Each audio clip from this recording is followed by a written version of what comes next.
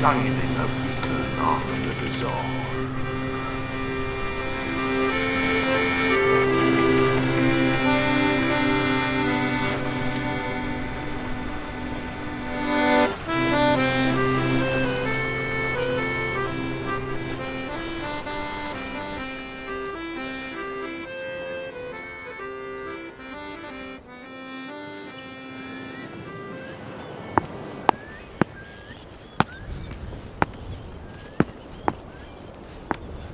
Doobity-doobity-doobity-doo. Just get this open.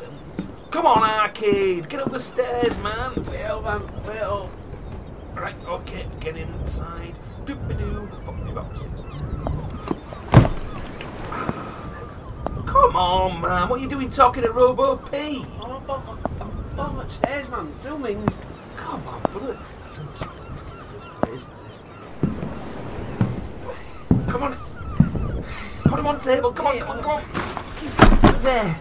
Oh, my hands are throbbing, man. Bloody hell, I tell you, made hard work at that, Arcade. We're well heavy. We're in yours, man. We're fucking well heavy. Well, I carried all stuff for you. You Oh, carried dear. my stuff, I carried your stuff. Well, what have I got in mind? I've got yours.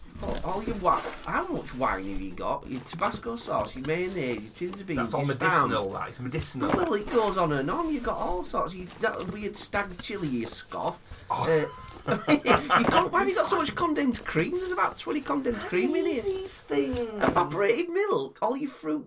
What's all this chopped fruit and peaches and all this sort of stuff? I don't even get to eat any of these. This is special. I need this to do my casting. Oh. Anyway, I've got your stuff over here anyway. Look, let's look in this box. There you go.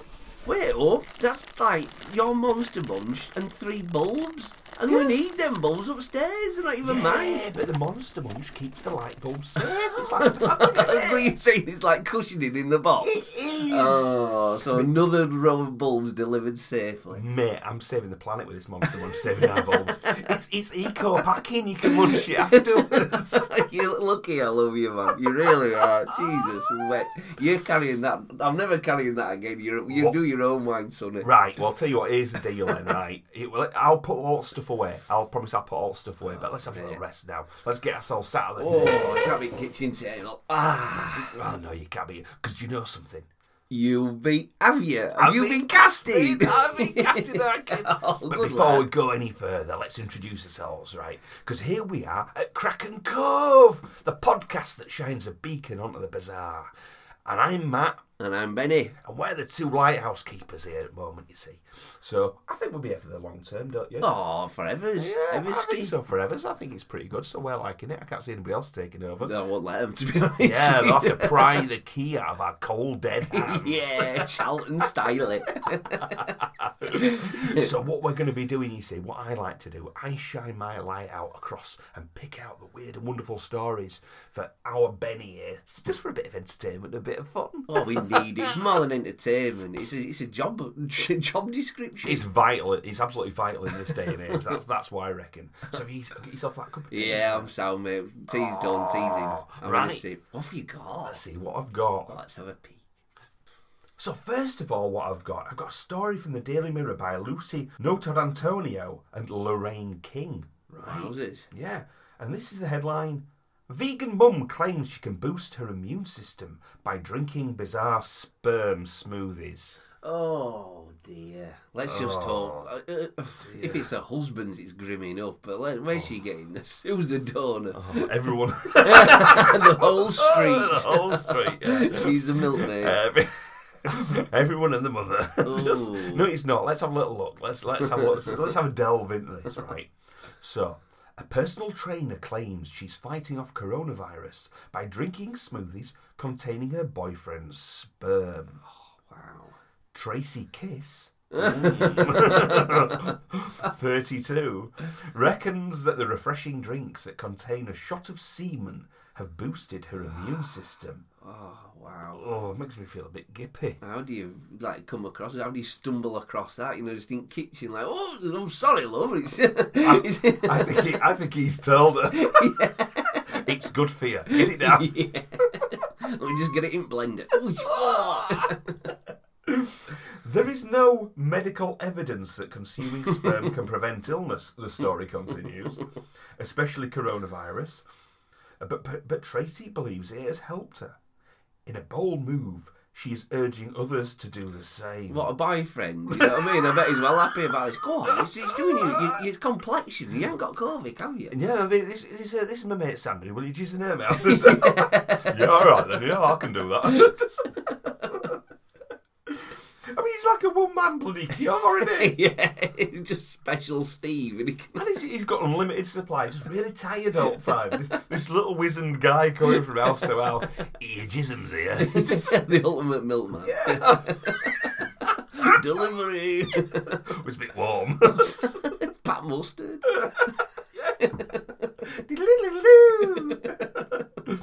So, the mum of two, who is a vegan, insists she has started drinking the concoction 3 years ago. And since then she hasn't had cold or flu. Right? While sperm is not plant-based, she says consuming it is no different from breastfeeding. So, bigger teat. So it's still compatible with a vegan diet. I disagree. I disagree. The little sailors in there, you know what I mean? Yeah. Little seamen. The little wrigglers. Yeah. That's definitely alive things, is that? It definitely is. It's not dairy, is it? No. It's just like, what the fuck? What's this class as? Mucky. Cannibalism? Yeah, it could be. Yeah. So she's now sharing her home remedy, claiming it could help others boost their immune system and fight off COVID-19. Now, we will just have a quick look at the picture there, won't we, of this Tracy Kiss. Now, how much you know that smoothie? And that doesn't look like milk. That is not pure. It's all yellow. What's he eating? Yeah, what about this? It looks like flipping dog shit to me. It does, doesn't it? God, that's mucky. Yeah, what's the yellow stuff? Oh, Christ almighty. I hope. Maybe he doesn't want Oak to do this and she's forcing it out of him. And he does it that much, it's turned that bright yellow colour. And one thing as well, in both photographs, dear listener, there's very lurid shots of this woman's knockers. Which are obviously... it's all like the sales pitch, isn't it? it? In half, you know. So I don't know what she's actually trying to sell, whether it is health food or herself. I'm really not too sure. It's all very weird. Because I would, once again, strange behaviour. Keep it to yourself. Don't be popping it on front page at post. Yeah. Especially when it's serious times like this. Like she's putting it out her boyfriend's spunk. It's COVID. He's like, steady, lass. Just keep it in your own home. Yeah. But she goes on to say, it isn't for everyone, but it's packed full of vitamins. I haven't had a cold or flu ever since drinking it in 2017. Here we go. I also put it on my face to clear up my skin. Oh, man, how much is this like got? Jesus. Well, it's best to consume semen as close to production as possible to get the most nutrients and benefits. But I often store it in the freezer in an ice cube tray, as my partner, who does not wish to be named, and I are in a long-distance relationship. Whoa. So, how far can he fire this shit? That's quite an impressive... And she says... The quantity depends on how hydrated my boyfriend is on the day. Oh, I'm lost, mate. Why is it so yellow? How's he piping it to her? How's he piping it? You know what I mean? It's just not right. Why don't you just do it the old-fashioned way and just keep quiet about it? You know what I mean? Well, that's what I mean. Just, So... I mean, she says it's a taboo subject. It's one of these that doesn't sort of feel particularly nice. I remember a Ricky Gervais comedy sketch he did where he said that a woman came out of his house, knocked on his door when they moved into a new place. And she says, for a moving in present, I believe in like bring a bit of food round. That's nice. And she'd said she brought around a rice pudding. I said, great, I love a rice pudding. And she says, I had a bit of breast milk left over from feeding the young, and I've made you this lovely rice pudding. Yeah. And as he sort of like puts it, he says, well, is there any difference between doing that and making her a spunk sandwich in return? And I think not. Special seafood sauce.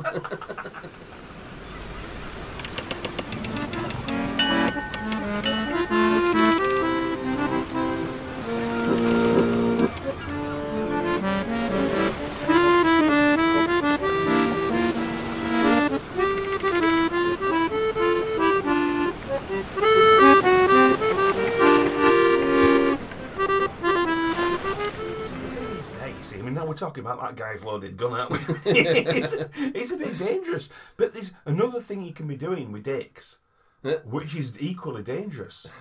And here's a question we've got, right, from a number of sources, actually. So I've just got this one, a story by Matthew Galt. And this is, here's why men are pointing loaded guns at their dicks. What? As if things couldn't get any more stupid. This year is ridiculous. Yeah. So, I mean, You're pointing a gun at your dick. Your dick as well. Your gun pointing at your own dick. pointing at your own dick, yeah. So let's have a quick look at that then. I don't want to look at it. Right, so he's still in his trousers. Yeah, he's just kind of pointing. Yeah, he's not actually getting his dick out. But look at Cat. Cat's like, what the fuck are you doing, lad? Cat's kitchen floor. Cat's just like, what the fuck are you up to, mate, you idiot? It's a loaded gun. You don't point that at your penis. God, just imagine the mess. I know the bullet's going to go. Just an explosion of genitals everywhere. It's just that initial thing. One thing goes wrong, and it's just like, bang! And then go, oh, what have I done? What a mistake. I've sneezed, or a fly's got in my eye, a wasp thing. Bang! So let's have a little look at this. There can't be any reason. I will not change my mind on this. I don't think you need to. I think it's an idiot move. There's no sense in it. So what it is gun people are taking pictures of themselves aiming weapons at their dicks. The safety is off. Their finger hovers on the trigger, and the barrel of the weapon is pointed straight at their genitals. Filmmaker Dylan Park says, now these MAGA adults are pointing guns at their dicks. Well, MAGA adults? MAGA, Make America Great Again. Oh, yeah. Shit. Right, so now these MAGA adults are pointing guns at their dicks with the safeties off and their fingers on the triggers to own the libs. Wait up, I'm getting it now. So Make America Great Again, you call it? Yeah. So they're just going to shoot off their own cock and balls, and that's... I understand, that's why they're doing it. They're just going to get rid... They can't reproduce, can they? They can't have kids. Good on them. Yeah, I get it now. I'll turn around. Sadly, I don't think that's the case. Oh. So, but pointing a gun at your penis has nothing to do with owning the libs, or the liberals, right? And everything to do with ironically mocking basic safety in gun culture. The trend is about a year old, and it was born in the fires of Facebook's gun groups. On one side are responsible gun owners. On the other side is a group of men aiming a deadly weapon at their dicks to prove a point that they can only vaguely explain. So, gun enthusiasts love taking pictures of the guns. It's common practice. America has a gun culture as robust, diverse, and complicated as comic book fans, fantasy nerds, PC gamers, or any other subculture.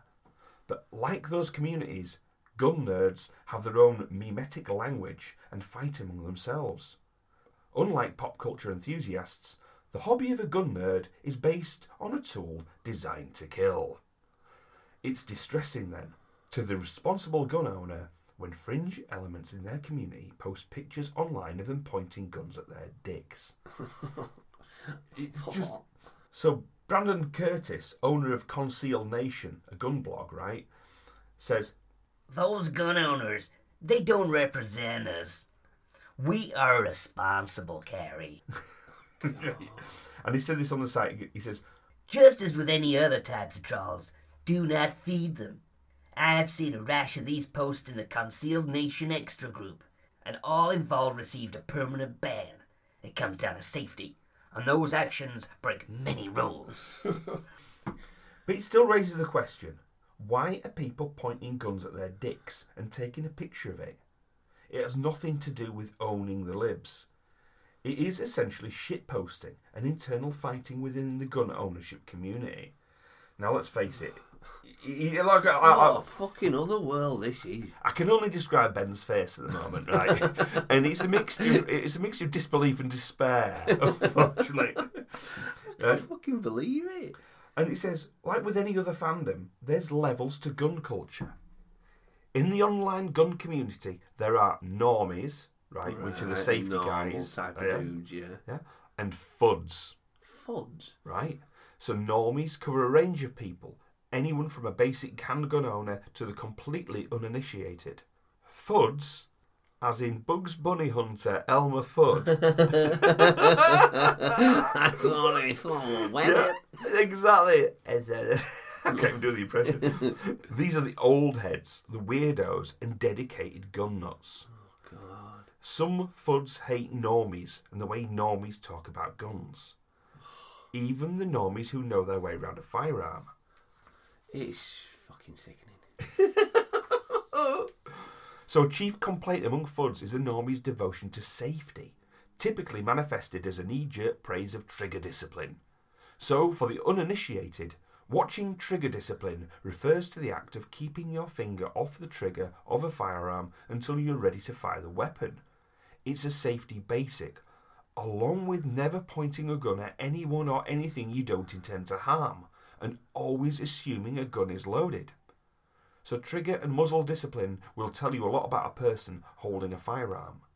Typically, if they keep the muzzle away from the camera and their finger off the trigger, even while holding the grip, they know their way around a weapon. So inevitably, when some idiot posts a picture of themselves with a firearm, another idiot will jump into the comments to praise or chide the idiot for their trigger discipline. Oh, fuck me. So the Fudds hate this. The Fudds. The Elmer Fudds. And that's what their gang's called, the Fudds. The Fudds, right? And they're referred to like normos, the people who are sort of like, you know. Oh, God, how weird is this culture, my man? Yeah, it's just so weird, right? And so there's a Facebook group called Gun People Who Hate Gun People, right? And it's for gun enthusiasts to vent about idiot gun owners. The comments on this post from the moderator are filled with pictures of people pointing guns at their dicks. This might be the most irritating story you've done.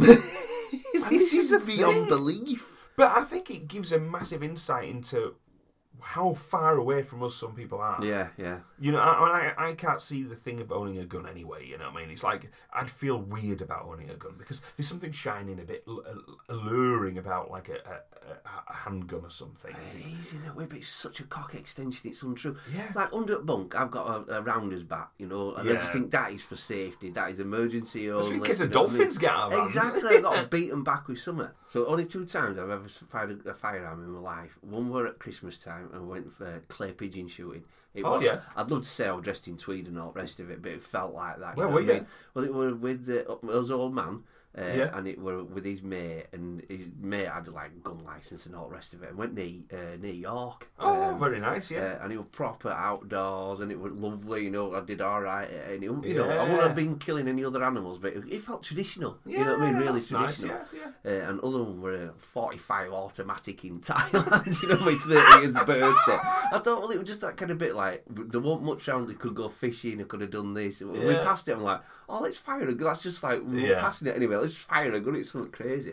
And I went in and the bloke was super. I mean, it was weird how safe this dude was. You know, he had it, and he was literally. I had to get my hands in position before he even got the gun there. Yeah. And I mean, this man was like Kung Fu Joe. You know, one move and like an elbow would be around my jaw. You know what I mean?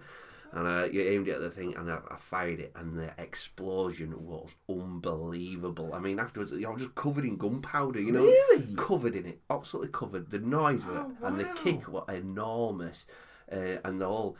And it was kind of, you know, that bit like 1 minute we were driving past, next minute we just fight, you know, the explosion, the bang, the gunpowder. It was like, whoa!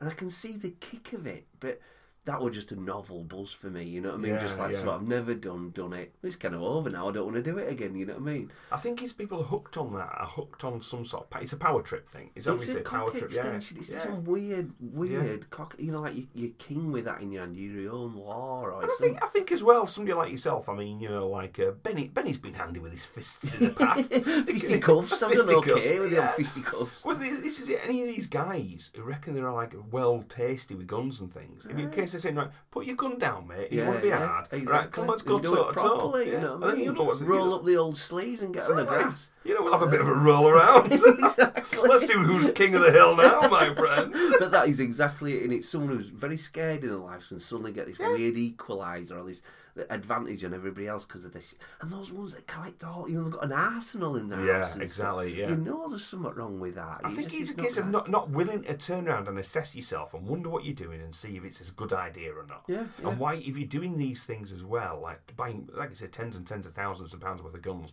you have to have a quick word and say, why am I doing this and what am I afraid of? Yeah, exactly. What are they afraid of? And they're always saying, like, the government, they might take over, it's our right to bear arms. Excuses. It is, it's that bit. Well, if the government are kicking off, go guerrilla action, go get you know, you don't have to have your arsenal, you can do it a different way, can't you? So I'd like to say, who's more of a man? The guy with the gun there, ready to fire, or this guy who can spunk out a gallon a day for his last down? That's the man, isn't it? His bright yellow spooge.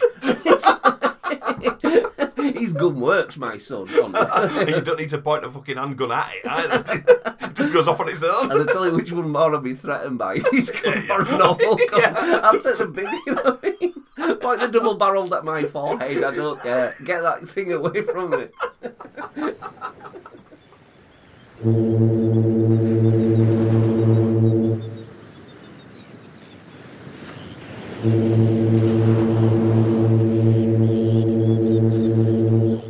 Let's take it from the idiots of nowadays, right? What we need to do is look at some idiots of the past. Yeah, idiot special. Let's get it on.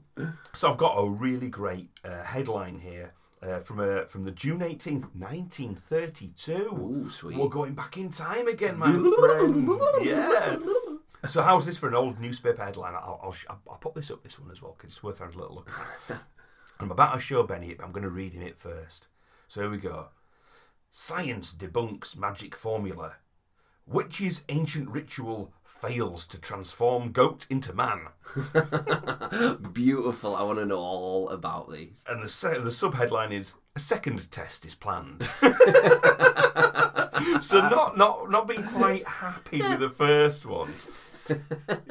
Someone went slightly wrong. Yeah. Oh, if you hadn't been watching it, I promise you that goat would have changed. So let's delve a little deeper into this nonsense. Love it. And this is a story from newspapers.com, but it's from the York Dispatch, which was June the 18th, 1932.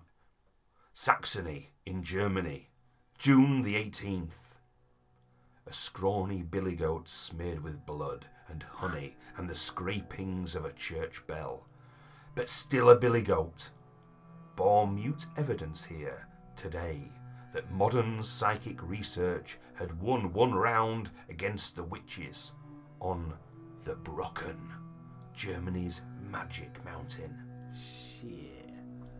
At an eerie ceremony in the cold and clammy fogs on top of the mountain last night, the billy goat failed to change into a man, although modern British and German psychic researchers faithfully carried out the old witch's formula, supposed to achieve that result. Round 2 takes place tonight, however, in the same setting, made famous in Goethe's Faust and in German witchcraft lore. What happened last night was this. The experimenters, headed by Harry Price, the London psychic expert, trooped up the sides of the Brocken, leading the billy goat and carrying an ancient witch's formula in manuscript brought from the archives of the National Laboratory of Psychical Research in London. With them was Miss Gloria Gordon of England, for the formula called for a maiden pure of heart. Why? And Miss Gordon said she guessed she was as well qualified as any girl is nowadays for the part. Prove it. Atop the mountain, they anointed the goat with the blood, the honey, and the scrapings of church bells. They used the proper pine to light a fire, described a circle of the proper size, and uttered every one of the Latin incantations stipulated. The goat then was led into the circle by a silver cord. A white sheet was thrown over him. More prescribed abracadabra was intoned, and then, in a weird monotone, expert Price boomed, 1! He continued booming until he had reached 10! With proper pauses between, while 100 or so spectators huddled in overcoats looked on in breathless silence, Miss Gordon, the maiden of pure in heart, jerked off the white sheet. Oh, wow. I think she meant she just pulled it away. Do you want to reach an under girl? I thought about ceremony. You got your reach now. It won't take long. This is how I stay pure at heart. It doesn't count if it's a goat. Makes a lovely smoothie though. Yeah. Oh. Or cheese. But the story goes on here. But no handsome young man stepped out to greet her. Instead, there stood the same besmeared billy goat, shivering in the cold. Oh, I'm gonna just on this pause. I'm gonna say, right, who knows? Is she supposed to be a virgin? Yes. So maybe that's where the spell didn't work. Number two, you're gonna cover a fucking poor little billy goat in honey and church bells scraping. You're not gonna be jerking off no white sheet in a hurry, are you? Imagine how hard it is to get a white sheet off a goat that's smothered in honey. You'd be sticky as hell, wouldn't it? You'd be dragging that poor goat out of a circle and stuff, wouldn't you? Now you're just gonna come smoothly off. I know, it's like flipping Tracy Kiss's boyfriend's bed covers, that, isn't it? And they go on. The witches had failed, and everybody applauded, for that is what they had set out to prove. As Dr. Eric Bone, a German... Eric Coincidence? Bone, yeah. Not. Coinky-dink. As Dr. Eric Bone, a German scholar interested in the experiment, said... Can I have that goat?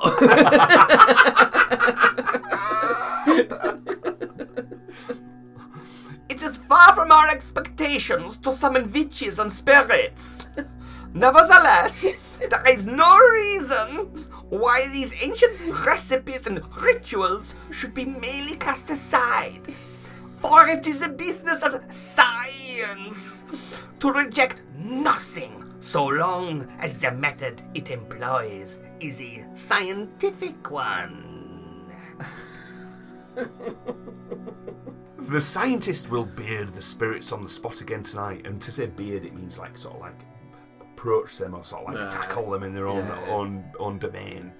But all the debunking in the world won't change the Brocken for its neighbours. When ominous blue-black clouds pour over the top, and the wind swoops down the valley in a frenzy, uprooting mammoth firs and screeching around the eaves, it's creepy story time in the little timbered houses of the mountain dwellers, and probably always will be. The billy goat was all right this morning, but Gloria Gordon, the maiden pure of heart, was confined to her bed with a severe cold, contracted in the raw night wind on the magic mountain. Gloria, a pretty blonde with wavy bobbed hair, broke down and confessed that she was really Utterbone, daughter of a Breslau attorney. Dad wanted to avoid publicity, she said. She's daughter of who? Mr. Bone, well, Eric, but funny, that's the same one again, another bone. Second bone down. She's like, this is spinning me. This is a great story. It's all bones, it's like a mystery wrapped in some kind of haunted shit and witchcraft. Several of the spectators at last night's experiment were rubbing sore eyes today. Wonder which ones. With the honey in it. From the fumes of the powder flares, which they said was more diabolical than any medieval witch incense. Goats, I have noticed, possess an uncanny ability to get people to make utter fools of themselves. And I think that's a good point. Goats do that, don't they? You know. I don't know. What do you mean? Well, goats never made me. Well, if that's foolish. Well, if you think you're going to get the better of a goat. Oh, mate, fuck that. No, you look at their goat eyes, you just think, no, I'm not messing about with weird, a goat. sideways, creepy eyes, aren't they? You know what I mean? So what we got first? We've got a little picture of Harry Price there. I've heard of this dude before. Didn't he go around like doing experiments and like he's a proper like ghost hunter or something? He did he did Jeff the Talking Mongoose he investigated, Wow. which is one of my favourite stories, and we will be covering on here. Doesn't matter how much any other podcasts cover it, we're doing Jeff. Yeah, it's got to Yeah. be done. And, The Talking Mongoose. And the most famous case of his, which was the Borley Rectory haunting. Right, I've heard That's the the Borley big one, Rectory. yeah. Yeah, There's yeah. books and stuff like this on that. It's a big one, is Borley Rectory. I personally am more of a Jeff fan, you know what I mean? Yeah, yeah. But I love the fact that Harry Price used to put himself out there all the time. I mean, look, there's another picture in there. That's cool. Man of mystery, a man of science, but a man of sort of spiritualism as well. That's it. So in 1881 he was born. He died 29th of March 1948. Wow, Yeah. so 67. Yeah. Seriously. We need to do more about him, really. I'll dig a bit deeper sometime. I've got some stories up my sleeve about the old Yeah. Harry Price. But as well, if you want to have a little look at what Harry Price looks like, or any of the pictures we're going to cover today, just get yourself over to Twitter at Kraken Cove, or Instagram at Kraken Cove Pod, and we're all there. But if you want to email us as well, you know, we've got an email, and that's at krakencovepodcast@gmail.com. Get in touch, guys. Reach out. Reach Yeah. out to us. Well, did you fully have a few requests recently? we? Yeah, Brilliant. we've got a few. We'll talk about them later, but for now, let's keep concentrating on this. So let's just rewind though. She confessed. I don't know what she confessed. Did she confess she's a bit of a slapper? Is that what it was? I missed that bit. Well, I think she's painted herself out as being a maiden pure of heart. Yeah. And she might well have been. I mean, you know, we do, but really what I think they're trying to conjure. Let's have a look at what her original name was there that she claimed she was. Oh yeah, Gloria Jennifer or something, wasn't it? But Yeah. really little boy. Miss Gloria Gordon of England, she was claiming, but no, Ah. she wasn't. She was just a sort of daughter of a lawyer, really. I think Right. she'd kind of got involved with a bit of fame and fortune for a bit of fun, you know. Wow, what an experiment to hold us. So why would a witch want to turn a goat into a dude? You know what I mean? Well, I think they must have had like the existing spell book, haven't they? Got the spell book. Right, so let's do a big spell. Let's do a big spell, because I think if anything, actually, Harry Price is more of a skeptic than anything You else. did seem a debunker rather Yeah. than I think it was interesting. I think he wanted to see. He wanted to believe. He's a little bit like Fox Mulder in a way. You know what I mean? He wanted to see the things. He did believe in all this stuff. He but thought the truth were out there. he thought the truth was Yeah, out there. He's the man. first guy to really go for it, Yeah. and that's why he's a bit of a hero. And he put his money where his mouth is as well. He's a good guy, you know. To go all the way to Germany on Magic Mountains and stuff. Honeycomb gold. Honeycomb I love gold, those it's scraped great. bells on them and stuff. What the fuck? That's it. Maybe it'll work if you got some proper witches though. You can't be doing all that if you're not a witch. You know what I mean? It ain't gonna work. Well, is I it? think it's like anything. It's belief. It's all Yeah. about, you know. There's no point sort of going through the motions. I think what Yeah. makes a spell really work, if Yeah, it's ever going to work, completely. is It's absolute fucking belief. belief. Yeah, that's it. Massively. That's what imbues the power and energy into what you're doing. And even going back to the first story, you know, when you're getting is it placebo? Am I saying it right? Placebo. Placebo, yeah. Yeah. So she's thinking that spunk's doing her wonders, you know what I mean? But really, it's her own mind, innit? So We when can't get away from this jizz. I can't. I swear to God, the colour. Please check out the colour of that. But it's doing her good, isn't it? You know what I mean? Because of her belief in it. And then you're going, it's like a placebo? Placebo, yeah. Placebo. Effect, And then, yeah. but doing your witchcraft and stuff, you need that from your heart Yeah. and your soul coming through, not just thinking, Absolutely. right, let's go through, like you said, go through the ritual and not have the belief. Well, that's what they say with the actual power of prayer. They're thinking that's a placebo, but what it's doing is actually either boosting immune systems, it's boosting what's those chemicals in, you know, Endorphins. endorphin. You get Yeah, endorphins, and because you're getting so and as a result, it's good for you to do that. It's almost like laughter and various other things you've gone through. Yeah. It just gives you this weird boost. It's a And, chance in it, like you say. It's Yeah. yeah. And I had a good friend of mine went through. We had a bit of a drink problem, poor chap, and he went through the like a program. I don't think it was a 7-step program. I don't think it was Alcoholics Anonymous. It was a different thing. But while he was stopping drinking, he wasn't religious in any way, but he had to pray 3 times a day. All right. And he was kind of praying for the strength to go, and it was the ritual that he went through and everything like that. And he didn't drink. Totally managed to quit. Has he got all religious or God bothering? No, he got a bit fat though. Did he? Got on to Twixies and Snickers. Yeah, he did, yeah. Have another pudding, mother. He went down the pudding route. Fair play. Can't be a pud sometimes. Yeah, but he's all right now. He's sorted himself out. He was a bloody mess. He was. Yeah. You know what I mean? Good lad, but he was Yeah. a bit of a mess, and it wasn't doing him any good. And now he's got that sorted. But perhaps the Power power of the prayer. mind, man. The power of the mind. So what we need to do, I think, is get a few witches. We need a few witches. We need a sticky goat, and we need to get ourselves over Germany and do this all over again with a bit of belief on our side. Big time, I'm up for that. Invite us over, Germany. Yeah. We're coming. Just like that. Well, no. No, not like that. We'll bring the sticky goat. Come on, let's be friends. Heerlijk land van mijn dromen, ergens hier ver vandaan, waar ik zo graag wil komen, daar waar geen leed kan bestaan. So one thing I need to know about you, now, Benny boy, is you're not really been able to go to the dentist or anything like that. You sometimes have a little bit of gnasher trouble, don't you? I do, yeah, but I've been fine. I've been really up, mouthwash, flossing, doing job a lot. Good, well, that's a little smile. Oh, look at them, lovely They're numbers. doing all right. They're doing all right. I can report to our gentle listeners that they are lovely shiny teeth. My little ivories. But the thing is, you see, if the worst did happen with your teeth is, and that you had to have them all taken out, what would you do? Oh man, going to pud-puds. Soup diet and pud-puds. Yeah. What do you? I've got a big pair of fucking ivories in there. I don't know what you I'd do. could do. You could get yourself a set of Waterloo teeth. What? Oh my god, I've actually heard of this. I've never seen out about it. There we go. Oh Christ. Now, what I'm just showing Benny here, right, is what are known as Waterloo teeth. Now, you might be asking yourself, well, what the hell's Waterloo teeth? Let's have a little dive in and find out what Waterloo teeth are, right? So this is from the website of Dr. Marjorie Bloy. And it was taken from the New Scientist, right? From 2001 is this story. So it's a bit of an older one. But obviously it's not as old as these teeth. So the night of 18th of June 1815 was one to remember. After 23 years of war in Europe, Napoleon faced the combined might of England, Holland and Prussia at Waterloo.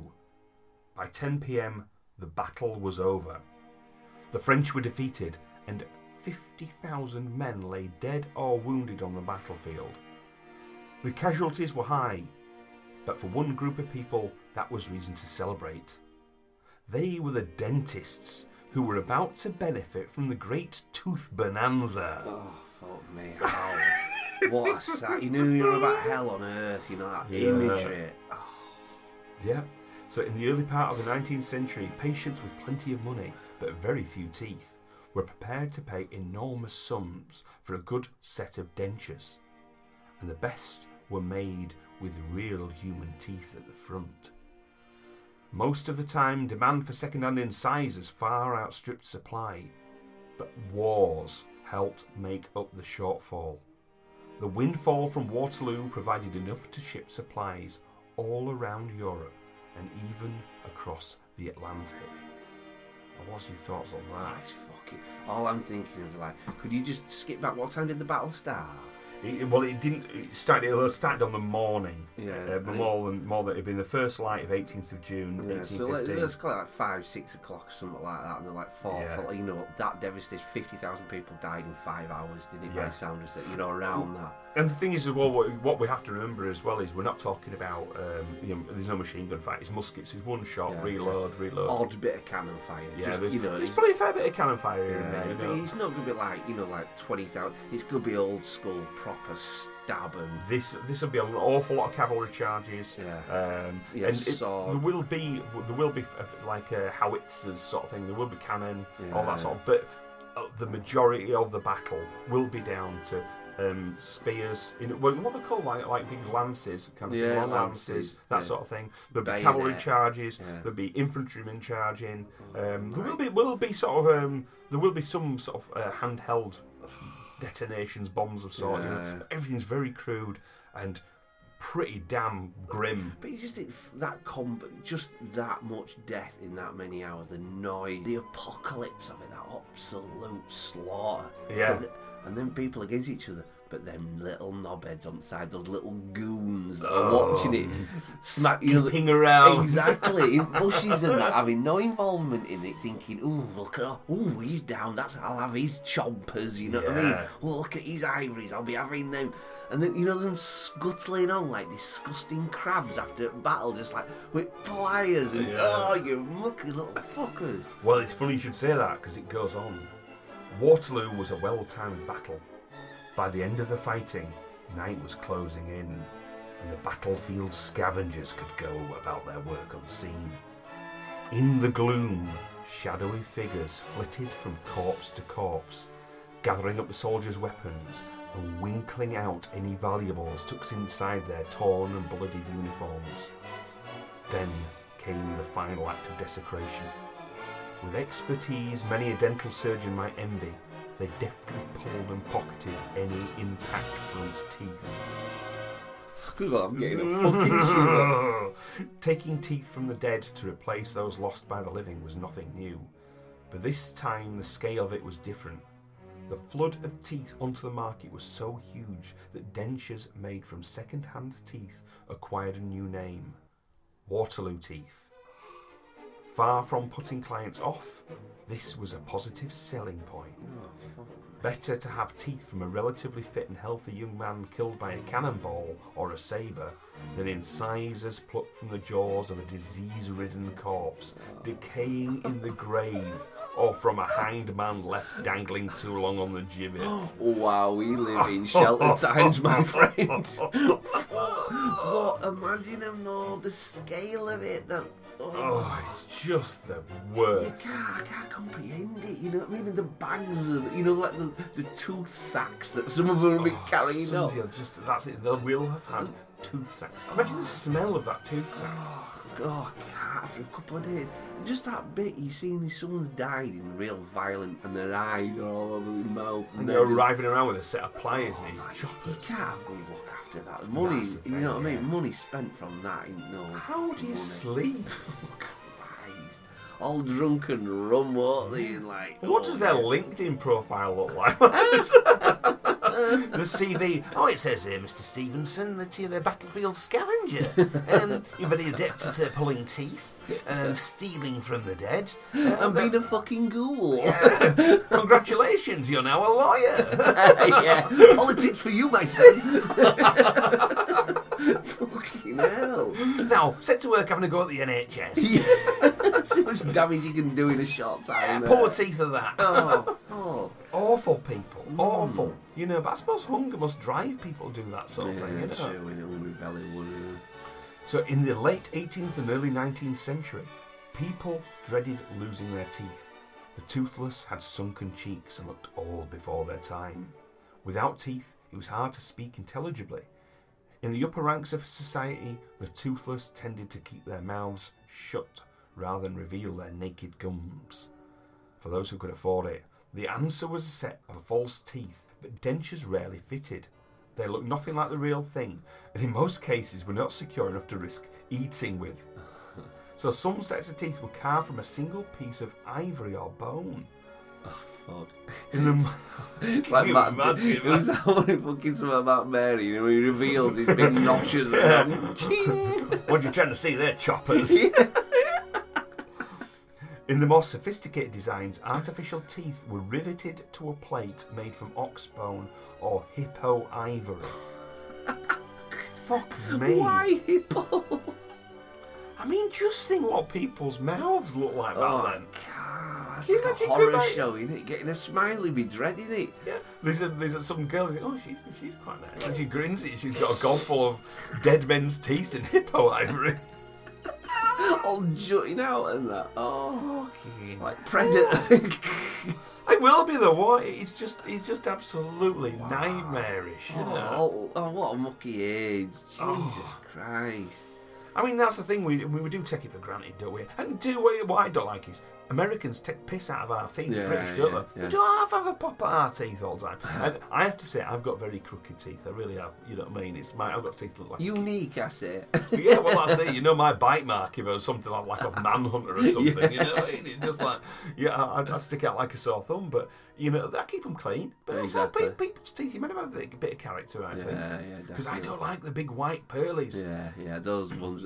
There's a couple other celebrities that have done it, and you can't take them serious. Jimmy Carr. Fucking hell, Jimmy. Yeah. He looks ridiculous, Yeah, he you know does, what I mean? yeah. Nice guy, Yeah. and a good comic. But You bloody can hell, just them spot him teeth. a mile away. He's just vanity and ill use. You know Yeah. what I mean? He's fucking weird. No, I mean, I think what we need to find a happy medium, don't we? We need to find that balance between Dead Men and Hippo Ivory and Jimmy Carr. We need a sliding scale, don't we? He's got a toothbrush and a little bit of time. Yeah, really, that's you know it. what I mean? And let's face it, though, it makes your teeth seem amazing. I'm now. going to say I feel Look really at- confident. They're all... When were Waterloo, though? Just out of interest. Right, 1815. It's not that long ago, is it? It fucking is. Oh, 105 years. 205 years. Oh, shit, yeah. There it's goes my 205, education. yeah. Cheers, Basic maths. But no, you know, it is, I suppose relatively speaking it won't, but then you also have to look at what the hell was going on in the world that people's teeth all suddenly fell out. Yeah, it's all boobs. What's happening in Jesus' day? You know what I mean? It's hard to say, really. I'm not too sure. I think so. I think a lot of it's to do with like lifespans. I mean, people, you know, you're middle aged when you were like 18, weren't you? In some areas. But then I also think there was like sugars were being brought into certain diets, a lot more refined sugars. More booze? You know what booze out there? Booze might have been it as well. That's pretty bad for the old noshers. So I think it could be down to diet and living a little bit older. And then tell you what it was. City living and all. Yeah. You know what I mean? Coming from like your farm urban kind of stuff and your dirty, squalid cities and stuff. So what you need to do to have really good teeth is to live in a field and eat a turnip and never go to a city. And you'll be fine, I'd say. You know, apart from the only thing is that you get round up to actually be a soldier at Waterloo.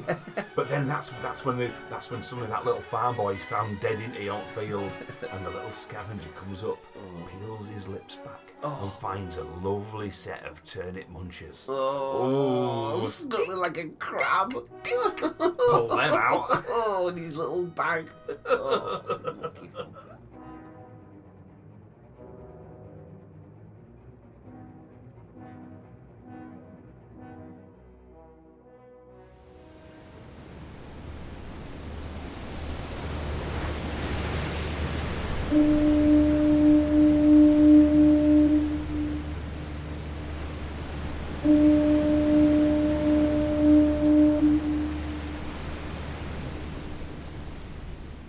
The thing is, you see, on the battlefield, you know, you need the right sort of leadership, don't you? Yeah, definitely. You know, and this is what a lot of these great massacres and things sort of like go horribly wrong because they haven't got the right leadership. I mean, you can't say that about Waterloo. Because Waterloo had some of the finest military minds at the go of the time, and they just really pitted the wits against each other. A massive chess game, wasn't it? Like with masters at the helm. They Yeah. were, yeah, that's it, you know. But you see, if you can't get that kind of sort of backup, what you need the strength and fortitude of a soldier like Sergeant Stubby. Oh, Yeah? fair play. Oh, Yeah. I've never heard of him. Yeah. Old Stubby. So I'm going to show you a quick picture here of the good old stalwart that is Sergeant Stubby. Hey, oh, look at this fine fella. Look at Oh, this! what a cutie. And this is Sergeant Stubby. He's who's adorable. He's a dog. He ain't just a dog. That's one of the cutest dogs I've ever seen. But look at all his little medals on his Are little they jacket. medals? I thought his little pockets and So stuff. the picture we've got here now is a good old indomitable Sergeant Stubby, and he's in his little uniform they've made for him, and he's got Stubby written on it, and he's got his little sergeant stripes, and he's got a whole row of medals down one side. So let's... Sergeant. Yeah, Sergeant Stubby. So, Sergeant Stubby, 1916 till March the 16th, 1926 is when he was alive. Old Stubby. Wow. He was a dog and official mascot of the 102nd Infantry Regiment in the United States. And he was assigned to the 26th Yankee Division in World War I. He served for 18 months and participated in 17 battles on the Western Front. Wow, little doggy. He saved his regiment from surprise mustard gas attacks, found and comforted the wounded, and allegedly once caught a German soldier by the seat of his pants, holding him there until an American soldier found him. His actions were well documented in contemporary American newspapers. Stubby has been called the most decorated war dog of World War I and the only dog to be nominated for rank and then promoted to sergeant through combat. Stubby's remains are in the Smithsonian Institute. Bless his little paws. So Stubby was described in contemporaneous news items as a Boston Terrier or an American Bull Terrier mutt. Describing him as a dog of uncertain breed, Anne Bausum wrote, "The brindle patterned pup probably owed at least some of his parentage to the evolving family of Boston Terriers, a breed so new that even its name was in flux. They were called Boston Roundheads, American and Boston Bull Terriers. Stubby was found wandering the grounds of Yale University campus in New Haven, Connecticut in July 1917. While members of the 102nd Infantry were training, he hung around as the men drilled, and one soldier in particular, Corporal James Robert Conroy, developed a fondness for him. When it came time for the outfit to ship, and Conroy hid Stubby on board the troop ship, and as they were getting off the ship in France, he hid Stubby under his overcoat without detection. Upon discovery by Conroy's commanding officer, Stubby saluted him as he had been trained to do in camp, and the commanding officer allowed the dog to stay on board. Give him a little salute. Captain, I'll give him a salute. Oh, tell me more. This is the cutest. So this is his military service, right?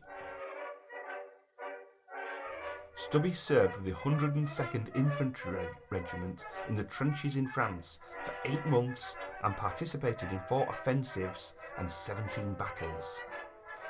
He entered combat on February the 5th, 1918 at Chemin de Dames, north of Soissons, and was under constant fire day and night for over a month.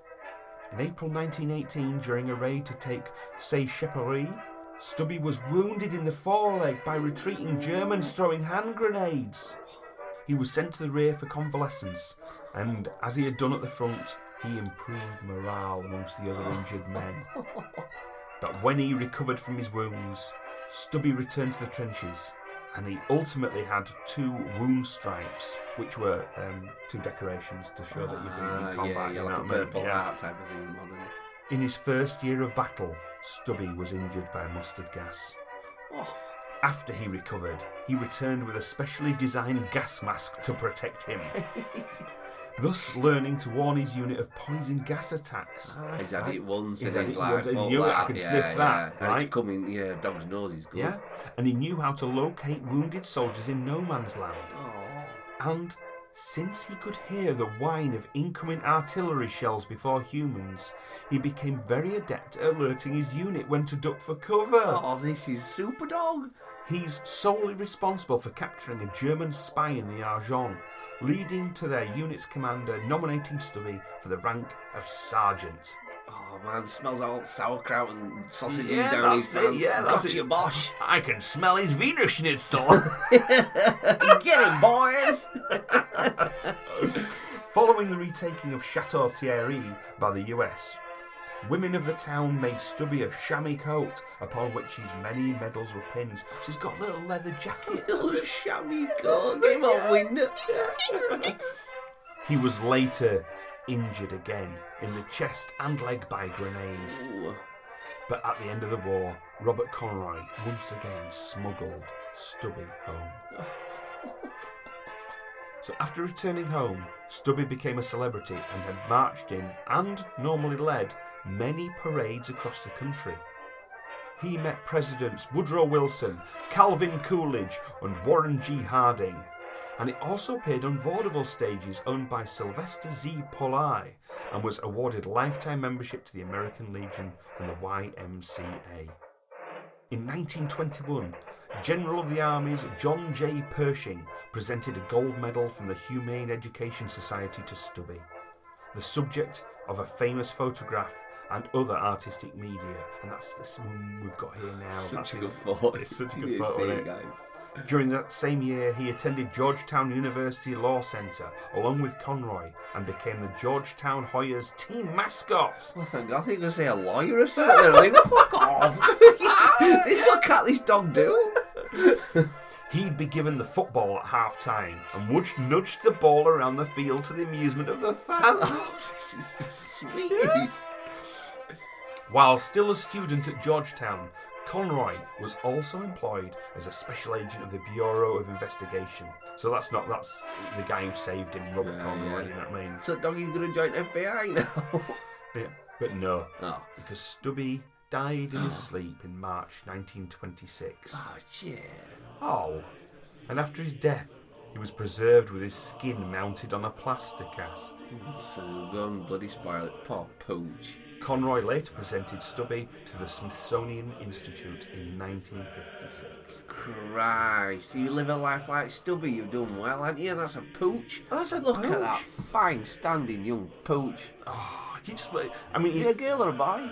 I think he's a boy. Stubby's a boy. Stubby's a boy. You know. My God, he's got balls, I tell you He that. hasn't all. Well, if he hasn't, he had bloody blown him off in fucking Germans. True, and he could have had a mishap Could with have them happened angry there, days. but he just kept coming back for more. Oh, mate, I tell you what would be good though, like some proper hardcore grindhouse film, you know, from his perspective, you know what I mean? Oh, no, please say it's real, please. There is rumour of a Stubby the movie coming out. Oh, mate, honestly, I want it proper gory and evil, you know what I mean? But this little troopy dog cuteness in it, you know? Make it really bloodthirsty. Especially even like dog cam at one point in that. Well, that's that 1917 film as well, but it's at dog height. With that contrast of his little cutie face and them horrors of World War One. Just running through World War Two and everything. I'm at World War One and you're seeing all this stuff, and the next thing you know, you see yourself up on a little Stubby girl's back and running away. Go on, Stubby! The spoils of war, Stubby.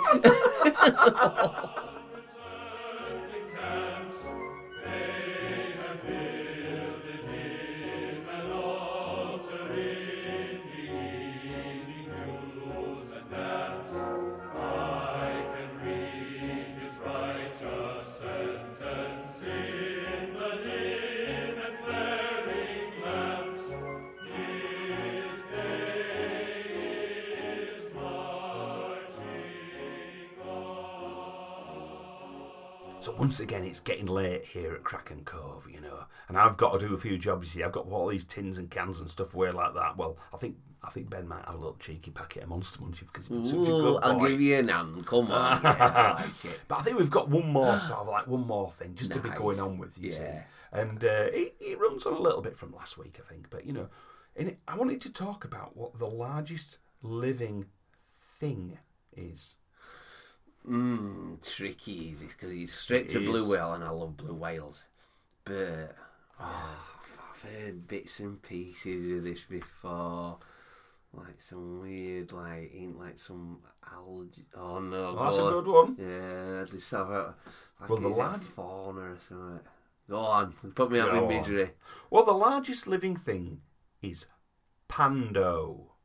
A panda. Panda, no. Can you imagine that? I want a massive panda King now. Kong panda. No, it's Pando. Pando. And Pando is a tree.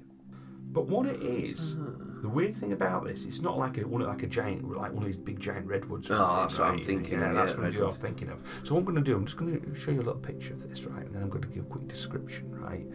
So Pando is an aspen grove at Fish Lake National Forest. Pando, which is Latin for ice spread out, is also known as the trembling giant, and it's a clonal colony of an individual male quaking aspen, determined to be a single living organism with identical genetic markers. And it's just one huge giant root system that runs out, and all those trees are the same tree. Oh, that's just a... It looks like a it's forest. a forest. What the But there's no other trees in it apart from the trembling aspen. And trembling aspen, which I think is a stunning tree. Yeah. What do you call it? A shivering summer earlier? I don't think I did. A quaking aspen, sorry, it's a quaking aspen. Before, You're right, right yeah, at the beginning, there was something right at the beginning, like fourth. Also known as the trembling giant. That's it. That might be a trembling Wow, giant. the trembling giant. Yeah. And while these are big trees, basically they look like a silver birch. Aren't they? You know what I mean, I think that's what they're very much similar to looking at. Although Very thin, aren't they? Yeah, with a thin white, lovely silver white bark on them. But all these trees are identical, genetically identical, and they all come from a root system. They don't come from a seed. They're nothing like this. And it's a forest. It's an entire forest made up of the same tree, just self-replicated over and over and over again. So is it like a bush underneath? Is it like the roots are like a bush? The roots just intertwine and connect, and they just pop and push up shoots here and there. Would you follow it and it all connects? So there's no, you've not got one that's just got on its own. No. They're all connected. Yeah, they're all connected. yeah. Yeah, that's absolutely. It's like imagine like almost like a network. Yeah. It's like a network of things like this. Has it got a family? Is it from a family of different tree? A tree similar to it? Is it just something completely on its own? Well, I think it is of the same species. I think you probably go around other places and find other networks, if you like, or other colonies maybe, or clonal colonies of these particular trees. But this is how they. This is how they survive and how they live. But this just happens to be the biggest one, and they've only recently realised, and its weight. They've estimated the weight collectively of 6 million kilograms, right? So which is 6,600 tons, and it making it the heaviest known organism. And the root system of Pando is 80,000 years old. Oh my God, 80,000. Yeah. Which is I think it's absolutely amazing. Oh, that's mind blowing. I love it. Yeah. Well, the weird thing is as well, because of its interconnectivity as well as a forest, there's theories that what can happen is, say, for example, you went into the forest and you were to do something to one tree, the rest of the forest will know about it. It speaks like this. Yeah. Now, a lot of other forests, what they do is they actually depend on mycelium to do this. What's that? Do you know the little white threads you get out of fungi? Yeah. Yeah, well, they are. It's fairly recently been discovered that this is essential to tree communication as well. So these little fibres connect to the tree roots, and they're vital to it. They feed it, or they help to feed nutrients and stuff. But it's a symbiotic relationship between fungus and tree. But what they also found that they do is if something is happening at one area and this mycelium is there, it will send signals across and inform the tree. Wow. But this particular colony, because it's all one plant and one species, it is Pando. Yeah. It can inform it. Yeah. So who knows what intelligence it has? Who knows what abilities it has actually as a huge organism? Is it just one big growing lump of vegetable? Or is it like totally self-aware and it's just like Solaris or some of its oceans or something? We do not know. We know nothing of this. We know that they react in particular ways, but something that's lived to be 80,000 years old, I don't think it's going to be a dummy, is it? No, I don't. We really underestimate trees. I love that Tolkien did the old, is it the Ents? And they're just being asleep, and we're all just fast-moving and weird for them, you know what I mean? Yeah. We don't give enough respect for trees. We just saw them down like weird orcs, don't we? Yeah, this is it. So, and I'm, as I said last week, I'm fascinated by trees. I just think they're so, and they're all around us, and we just take them for granted because we chop them up for wood and do this sort of stuff. But one thing they wanted to do across Yorkshire, obviously, is they wanted to create like a network of forests, all from coast to coast, all the way across. Yeah, they wanted to do that. Though, just for animal species and stuff. Well, that's what it'd be like nature corridors and stuff, But one thing they are worried about is if they actually just pay like companies or people to plant these trees. They're worried that people just take the piss and sort of like say, oh yeah, we're going to plant loads of trees for you, and then just to put in tons of sterile pine groves, and which are just going to be a crop. Because what we need a bit of diversity. We need rowan trees, we need silver birch, we need the ash, we need the oak. Exactly, we need all this stuff. Soup of it all mashed together, don't we? We need plenty. We need like holly and the undergrowth and things, Because I'm not sure what life would live in Pando. I don't know what it can support, or whether it's being just a single organism. I wonder if it's a bit limiting for anything living in it. Yeah, there's one really strong thing that lives in there and it kind of doms everything. So, it's fascinating. What could it be? I bet like your insect life is going to be high, isn't it? And maybe birds. Well, I think it's because as well it's a forest within a forest, isn't it? You know, you get towards the edges of Pando and you get out into the different sort of like the different wildernesses and things.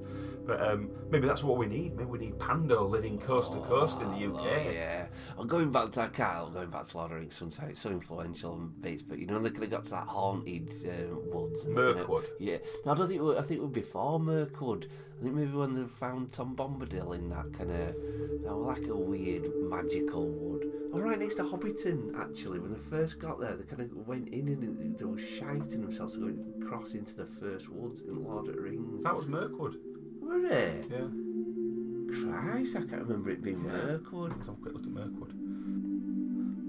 So just have a quick look here now. Actually, it wasn't Mirkwood. You were right all along. It was called the Old Forest. I'm sure it's that part of it because there's Tom kicking about one and all the rest of it. Yeah. But I might be wrong. I bet there's some experts out there that's screaming at us now. Well, funny enough, it was bordered back to the east by the Barrow Downs. Now that's something actually I wanted to cover in a later one, you see, because I found some barrows up in East Yorkshire. A good friend of mine, Rob, took me to these barrows and we took a few photographs. And when we do our little, because it's very close to the Wall-Newton Triangle, these particular barrows. And our little outing, saying that back to normal. It will do, don't worry. We'll get to it soon enough. So what we'll do is we'll check out these barrows, which were ancient burial mounds. We'll do that one time. But no, you see, so I think different forests, different types. We've got Pando, which is a very real forest there, you know. And I think hopefully we're going to get our own forest from sort of Yorkshire, coast to coast.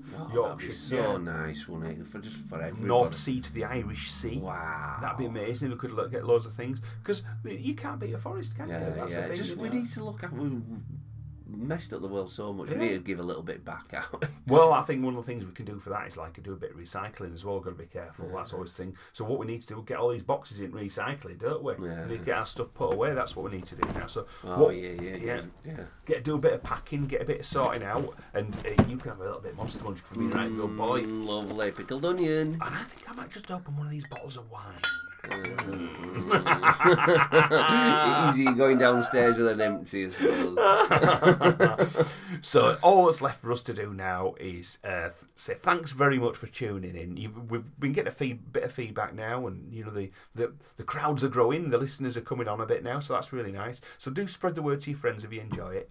And I'm just going to say goodbye from me. And goodbye from Benny. Tell a mate about us. Take care, guys. See you guys. Bye. There are 3 ways you may contact Kraken Cove. Either by email at krakencovepodcast@gmail.com, on Twitter @Kraken Cove, or Instagram @Kraken Cove Pod. Ha ha!